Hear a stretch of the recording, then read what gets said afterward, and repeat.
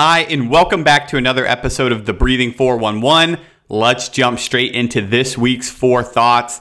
The first one is titled, The Smiling of Breathing. And here is the thought.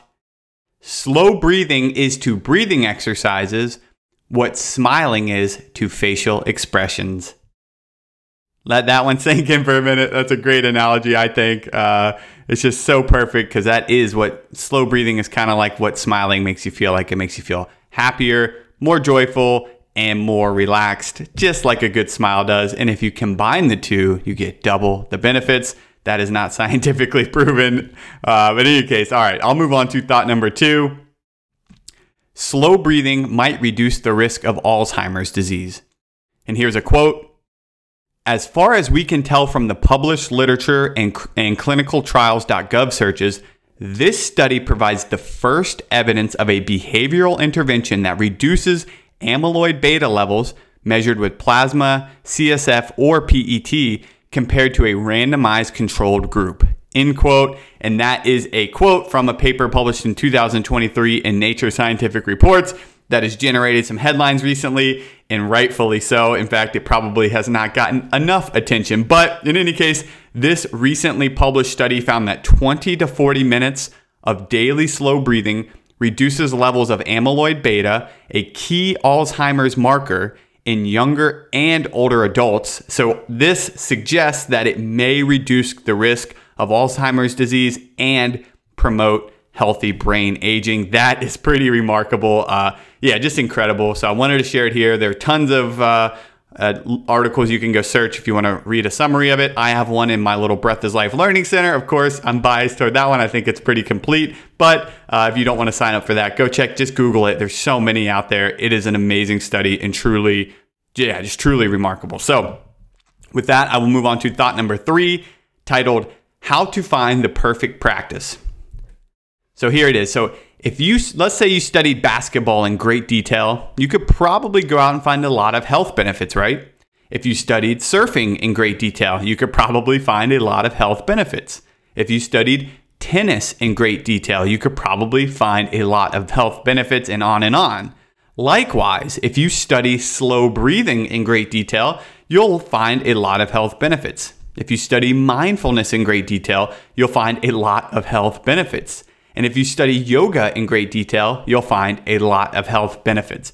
The difference here, though, is that people usually choose sports based on joy and pleasure, but then we often choose a contemplative path based on just the science or just the perceived health benefits. So what I say is we do our best to balance both, right? We got to keep them both in mind, but emphasizing joy. So if we focus on joy, then the benefits of any practice will take care of themselves. I just love that idea, and it's just a good way to think of bringing more happiness to your practice. Not so worried about, am I doing it perfect, and just having fun with it, and then you'll still get all the benefits. Much like if you played recreational tennis or basketball or surfing, you would just do it for fun, but you'd be getting tons of health benefits on the side. In any case, I will move on to thought number 4. It is titled Nose versus Mouth. A mindful observation of nature's design. So here's something to consider. You can have your mouth opened or closed, but there's no such thing as having your nose opened or closed. Your nose is always open, always ready to be breathed through. So I say there might be a little lesson from nature in there, but of course, a little PS. This breaks down if you're sick, right? Or if you have super bad allergies or some other medical condition blocking your nose. But hopefully you get the idea that nature designed us, right? Our nose is always open. Whereas our mouth, we choose to open it to breathe or choose to close it. But that nose is always there, meaning our nose is always there to be breathed through. That's how we should be breathing as much as possible. Okay, I'll move on to the one quote for this week. Here it is. It's a great one. Mindfulness lets us see things in a new light and believe in the possibility of change. And that is Ellen Langer, PhD. And finally, here's the one answer for this week. The category is breathing and the brain. And here's the answer.